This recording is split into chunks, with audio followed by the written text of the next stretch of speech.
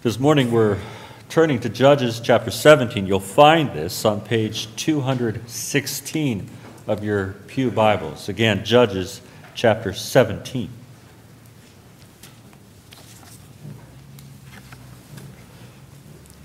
Judges chapter 17, beginning with the first verse. There was a man of the hill country of Ephraim whose name was Micah.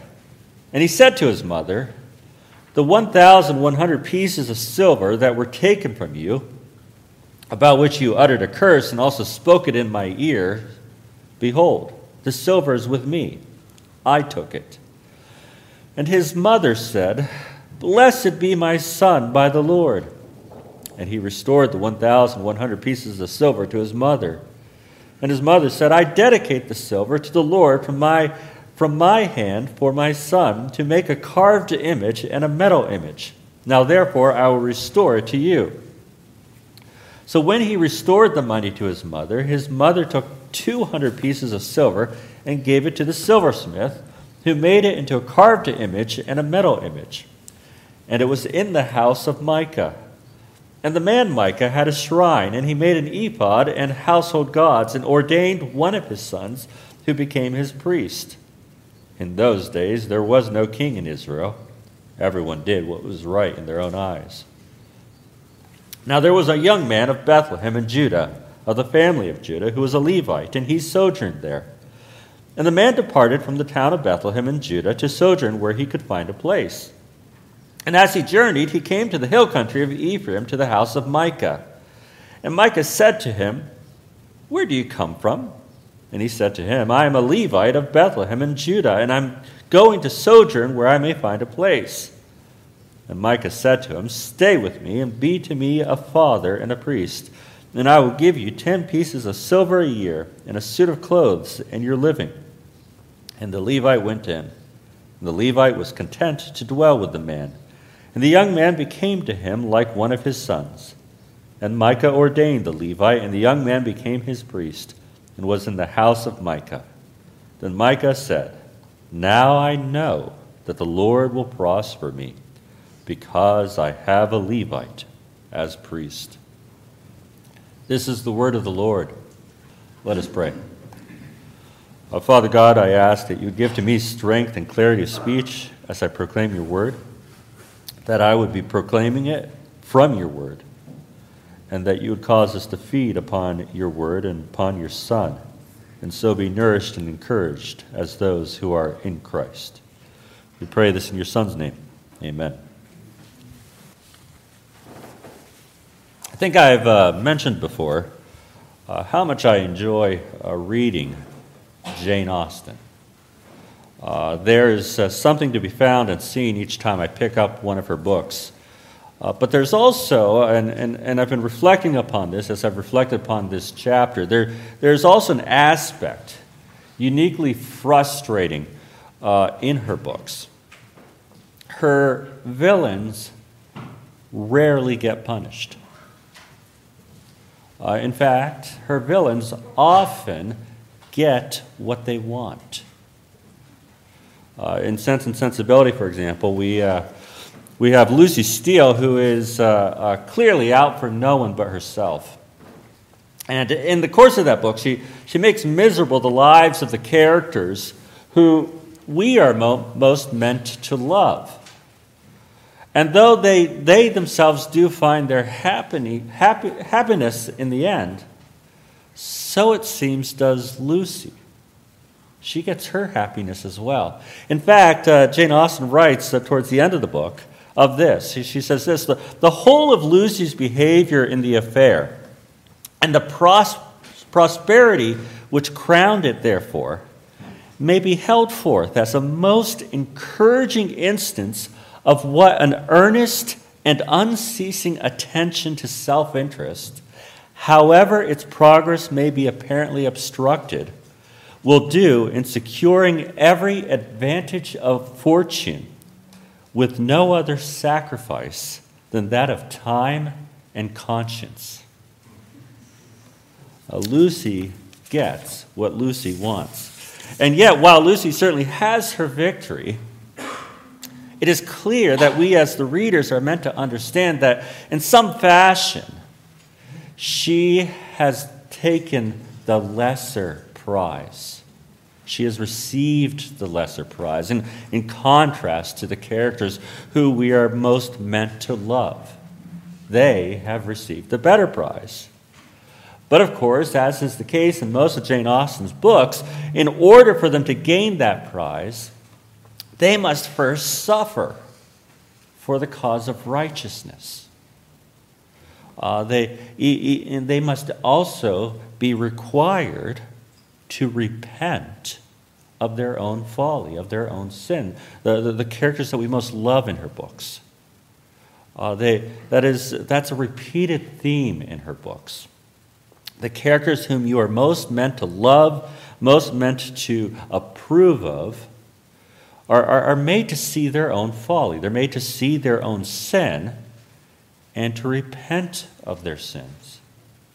And having done that, then to receive their rest, which is often shown by way of a wedding. Jane Austen's curse, therefore, what I meant by that in the title of the sermon, is that which falls upon her villains. They never learn their folly. They never get that opportunity to repent. Instead, they get exactly what they want. This same theme is in play in Judges chapter 17. It's also in play in chapter 18. We see in this chapter God's people no longer judging according to God's word, but instead according to their own eyes. And the Lord gives them exactly what they want. He does not rebuke them. Instead, he gives them what they want, allowing them to be hardened in their sins, thinking, in fact, as Micah does, that they are approved of by God.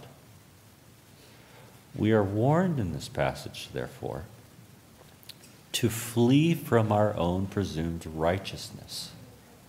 We are warned to flee from this idea that we are approved of by God for our deeds. We are to flee instead to the Savior's atoning work on our own behalf. That's what we are to flee to. So there will be 3 points this morning. The first is a veneer of godliness. The second, getting what you want. And the third, getting what you need. So a veneer of godliness, then getting what you want, and then getting what you need. So what do I mean by a veneer of godliness? Well, think of what a veneer is. It's a way of making a cheaper wood, even a particle board, to appear as though it is more beautiful, more pleasing, that it's a more expensive wood. A veneer is a thin layer that is placed across the top of that wood to make it appear as though it's another type of wood. And it's glued to the surface. And of course, when you have a veneer, when you're working with furniture that has a veneer, and you decide you want to strip that furniture and put on a new finish, you have to be very careful, right? Because if you sand down that veneer, what might happen? You might sand through that veneer, and then that furniture is ruined because the veneer is ever so thin. A veneer of godliness, therefore, means that hidden right beneath the surface of what appears to be godliness is something inferior, something that isn't godly, something that is in fact ungodly. And that's what we read in this passage. Let me take you through this passage just very briefly. We begin in this passage with a man of Ephraim. He's an Israelite. So we're already being told that we should be disposed to like the gentleman. And then we're told his name. It's Micah. Micah means, who is like Yahweh? Well, again, we have another reason to like the man. And then we hear that he confesses to his mother that it was he who had stolen her silver. And we start to really like the guy. He's a humble guy. He confesses, he repents, and he restores it to her. He brings back the money to her, and she forgives him, and we start to like her too because she pronounces a blessing upon him, saying, "Blessed be my son by Yahweh, by the Lord, by our covenantal Lord. Blessed be you because you did this." And because of her gratitude, and it just keeps getting better, doesn't it? She further dedicates the silver to the Lord. She says, because you did this, I'm going to dedicate this money to our covenantal God. You almost get the sense at this point, it sounds like a fairy tale. Or at least it sounds as though he's about to become the hero of the chapter. He's about to become the next judge. But instead, what happens? Some of the silver is used in order to make a carved image out of wood or stone, and then plated with the rest of the silver. That's what we're being told there about the carved and the metal. It's a plated image. And that image was to be used that they might worship the Lord, worship their covenantal God. And Micah then sets up this image in his house, having a shrine made, in which he might put other gifts to the Lord. He makes an ephod, which is a little miniature garment that you put around the image to give it clothing. And for a time, he goes even further. He ordains one of his sons to be as a priest. And he does that until the Levite shows up. At which point Micah hires the Levite and ordains him to serve as his personal priest, not to Baal, not to any of the other Canaanites' gods, but to Yahweh, to the Lord, the God of Israel. Now, of course, you and I know, we just sang this earlier, didn't we? Right? We know the Ten Commandments.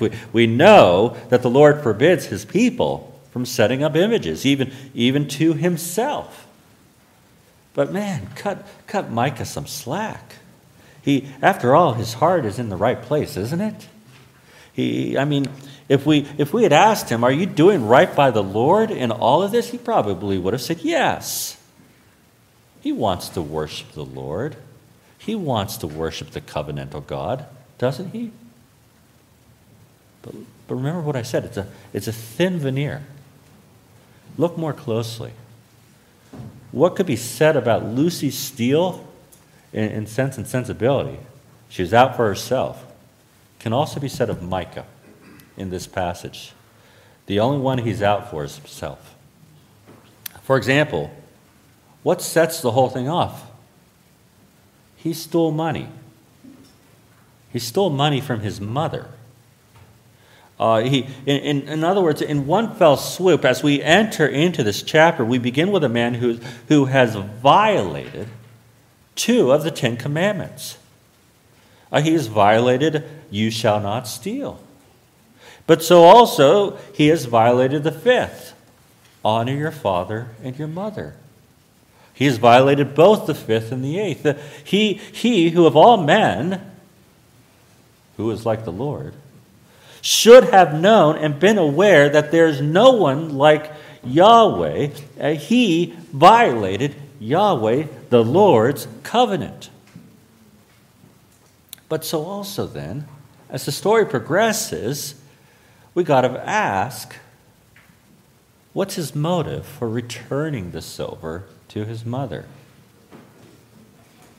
It was fear. He returned the silver only after his mother had uttered a curse. He was motivated by the fear of the Lord's curse upon him. We can see that because by the corresponding blessing, "Blessed be you in the name of the Lord," we can presume that his mother had called upon the name of the Lord for the curse. He was motivated, in other words, not by piety, not by repentance, not by a changed heart, but by fear of what may happen to him. And I think we can see that especially when we look towards the end of the chapter. When we read those words of his, "Now I know that the Lord will prosper me because I have a Levite as priest." If you listen to that, you're hearing a pagan. You're hearing a pagan. That is a pagan understanding of the relationship between man and God. It's this idea that what causes God's favor to be towards us is dependent upon our worship of him, how enthusiastic we might be, how much we put into it, what accoutrements, what things we can gather around it. The household gods, the ephod, the little shrine, and now a Levite. It's this idea that by our worship, we might say even by our own supposed righteousness, we might cause the Lord our God to look upon us with favor. That's pagan. That's a pagan mindset. Micah, it appears, did not think that true righteousness mattered. He did not think that what mattered was more than the appearance of godliness and worship. For in the course of the account, we already mentioned that he had violated the 5th and the 8th commandment. But in setting up that idol, he goes on to violate the 2nd commandment. And the suggestion that there are household gods, plural, suggests that he's also violating the 1st and 3rd commandments as well. Do you see that? He's working his way through the entire Decalogue. He's working his way through the entirety of the commandments. And then on top of that, he also violates the Lord's command about where you may worship the Lord. For the Lord had told his people, he had said to them, "You may seek me only where I choose to be found." And where had the Lord chosen to be found? In the tabernacle. That's where he had chosen to be found. So what was Micah up to? In setting up idols in his house, in making it into a place of worship. It was like he was trying to drag the Lord his God, the righteous and holy one, into his own house to commune with him, that the Lord would therefore bless him.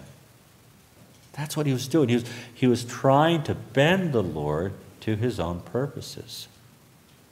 When God's people turn away from his commandments and yet think that by their worship they are somehow right with him, they're like those who put a thin veneer of godliness over their wickedness. They are like those who try to unite their God to themselves in wickedness and in hope that therefore they will receive good from him. Paul talks about that, doesn't he? He talks about it quite scandalously. He talks about it saying it's like uniting Christ's body with a prostitute. That's how horrifying this should be to our ears. There's a veneer of godliness. That's what a veneer of godliness appears like. So how deadly it is, therefore, for those who are caught up in the veneer of godliness, who claim to be devoted to God, how deadly it is for them to get what they want, to receive the reward of Lucy Steele. It confirms them. What does it do? It confirms them in their own righteousness. It inoculates them to the gospel. It makes them unable to receive the gospel. Let me explain this. When Micah declares, you see, when he declares, "Now I know that the Lord will prosper me because I have a Levite as a priest," Micah is suggesting, in some sense of the word, that the Levite is a reward. He has been rewarded with the Levite. I know that the Lord will prosper me because he has given to me this Levite. Well, you can kind of get into Micah's head now. Why would Micah think that? Why has the Lord given to him a Levite? Well, how about because he set up the shrine? How about because he made the ephod and the household gods? How about because he made that carved image and covered it with silver? The Levite, in other words, in Micah's mind's eye, is proof that his worship is acceptable and that God is pleased with him. And that is what it means to do what is right in our own eyes. It is to judge by our own eyes. Do you see that? Let me give an example that is perhaps more commonplace to this present day. Suppose a man has lived for years with a bitter and nagging wife. She nags and she nags and she nags until one day, fed up, he leaves her and finds another wife. And in finding this wife, he finds one who is not bitter, who is not combative. It's possible. What happens? Well, his stress goes down, right? He's less stressed. And now he's more relaxed, right? And because he's more relaxed, he does better at work. And because he does better at work, he's getting promotions. He's moving up the corporate ladder in a way he wasn't before. And he tells himself, therefore, clearly, this is what God wanted me to do. Because I'm doing so much better now than I was back then with her. Surely God approves of me leaving my first wife. See, that's that judging with our own eyes, evaluating with our own eyes, rather than subjecting ourselves to God's law, which stands foursquare against that man. When we evaluate the actions that we have taken by their result and use that evaluation in order to determine whether or not the Lord approves of us, we have fallen into a self-righteous mindset. It is a mindset that believes that good things come to those who are good and bad things to those who are bad. And it's an insidious mindset. Norman Vincent Peale, the Joel Osteen of his day, once said, "Stand up to an obstacle, just stand up to it, that's all, and don't give way under it, and it will finally break. You will break it." That's kind of a classic Norman Vincent Peale. It shouldn't be surprising, by the way, that Trump has been a long-time fan of his, okay? But what is Norman Vincent Peale actually saying? He's saying good things come to those who are good, and bad things come to those who are bad. That's what he's saying. Your success, therefore, or your failure is dependent upon you. If you succeed, it is because you were supposed to succeed. It's because you deserve to succeed. If you fail, it must be because you didn't deserve to succeed. It must be because you were wrong. Now imagine, I want you to think about that for a moment. What happens when you get what you want, and then you get it again, and again, and again, and again? It confirms you in your goodness. It confirms you in your righteousness. It confirms to you that you deserve what you got. That maybe you also deserve a little more. And that inoculates you from the gospel. Micah was confirmed in setting up his shrine, his idols, and his ephod, and even in having a priest. And that inoculated him from the gospel. You might say, well, how so? How do you see that in this passage? Well, think about it for a moment. What took place at the tabernacle? The sin offering. The sin offering was to be a reminder to God's people that their sins separate them from their God. That He, a holy and righteous God, could not enter into their presence while they were remaining in their sin. The very act of burning up the offering was itself to be a reminder that for sinful man to enter into God's presence would be to be consumed alive by fire. What then was needed? An atonement. A bloody atonement. A pouring out of blood. Their sins, in other words, required payment to be made. And who made this payment? Was it the people who brought the animals? No. The cattle on 1,000 hills belonged to the Lord. Was it the priest when he offered up the sacrifice? No, because he was as much a sinner as anyone else. In truth, it was God who made the atonement for his people. It was He who, in forgiving them their sins, atoned for their sins, paid out for their sins. For when atonement is made, it is not, you see, that then God is willing to come near to his people. It's not that he says, oh, you've made atonement, now I'll come to you. No, what Scripture tells us again and again, instead, that in the atonement, in his forgiveness, it is that he brings his people near to himself. It is he who's the active party in our atonement. He is the God of salvation, in other words. He is the one who saves.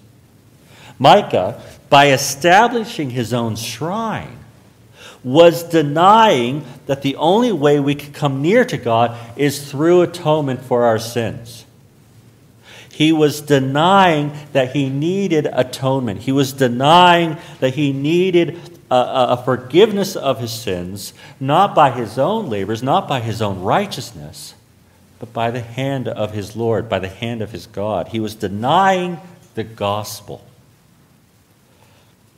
And the more he got what he wanted, the more he was assured that he didn't need the gospel. How deadly it is when we think we have received what we have deserved, and it's good. It inoculates us from the gospel. The question remains then, if that is truly the case, if our own sinful righteousness inoculates us from the gospel, who can be saved? How terrifying that must be. Think about that. Our passage hints at the answer to that question right there in the middle of the passage, right there in verse 6, when it says, right before we are told that everyone did what was right in his own eyes, it also says, in those days there was no king in Israel.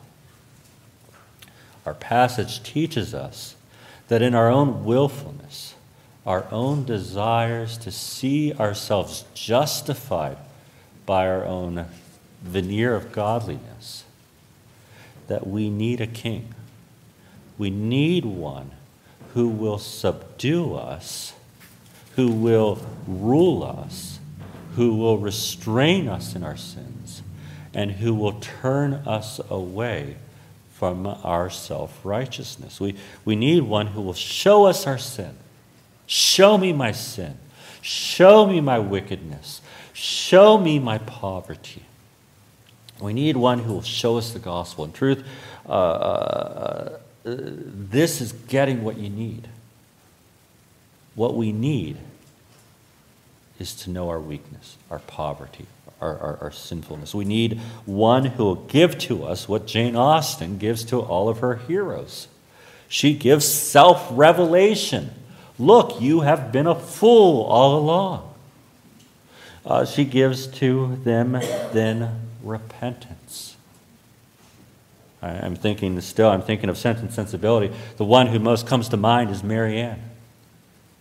She's been a fool for page after page after page after page of that book until, through a fever, she's brought to see what a fool she's been, and she repents.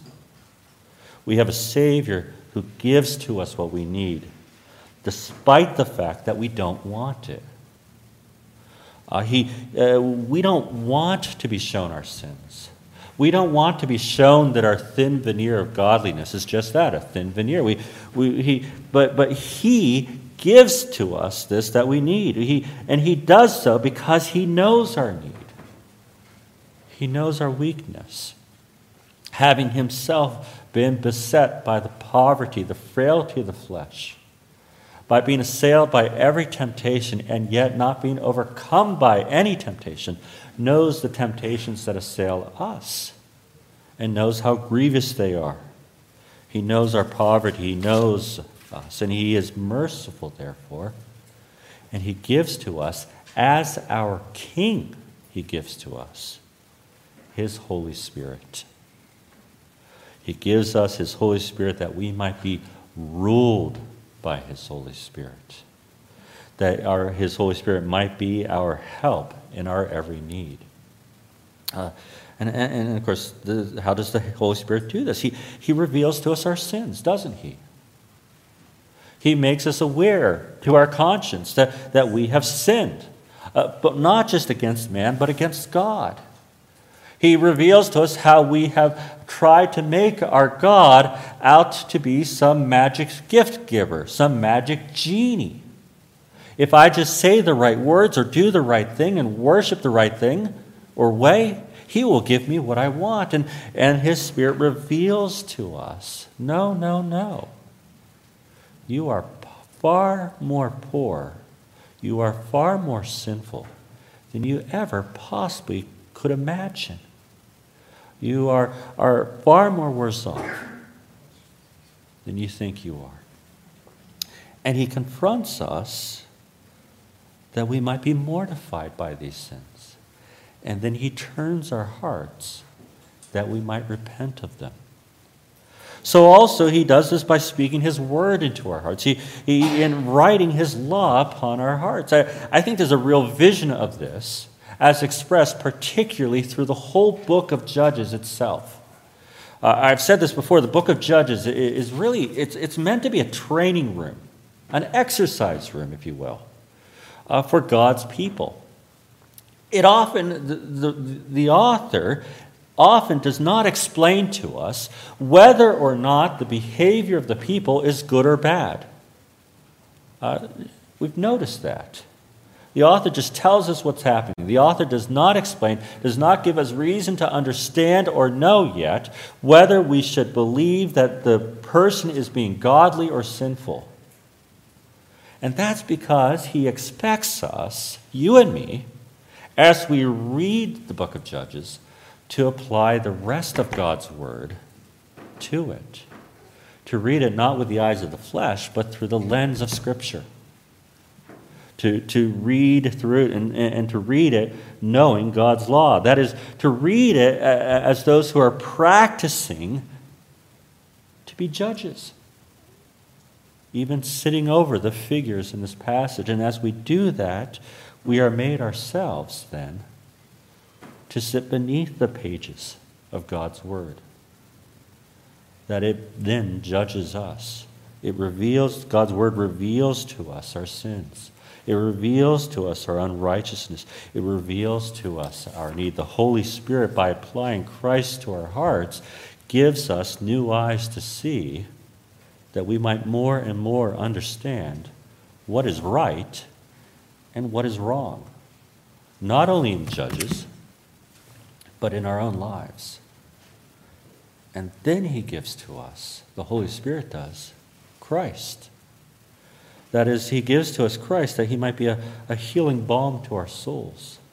He pours out, as it were, his blood upon us again and again and again, that we might know again and again and again that we are right with God, not because we worship him the right way, not because we sing the right hymns or right psalms, not because we have got the right crafted theology, but because Christ died for us.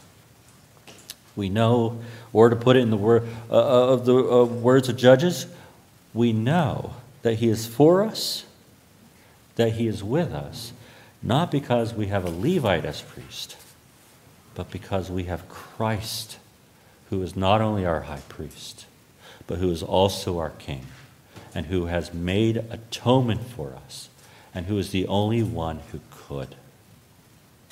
Not because we are righteous, but because we have Christ. We do not need that veneer of godliness. We have something far greater, far better in Christ, who rules us. Let us pray.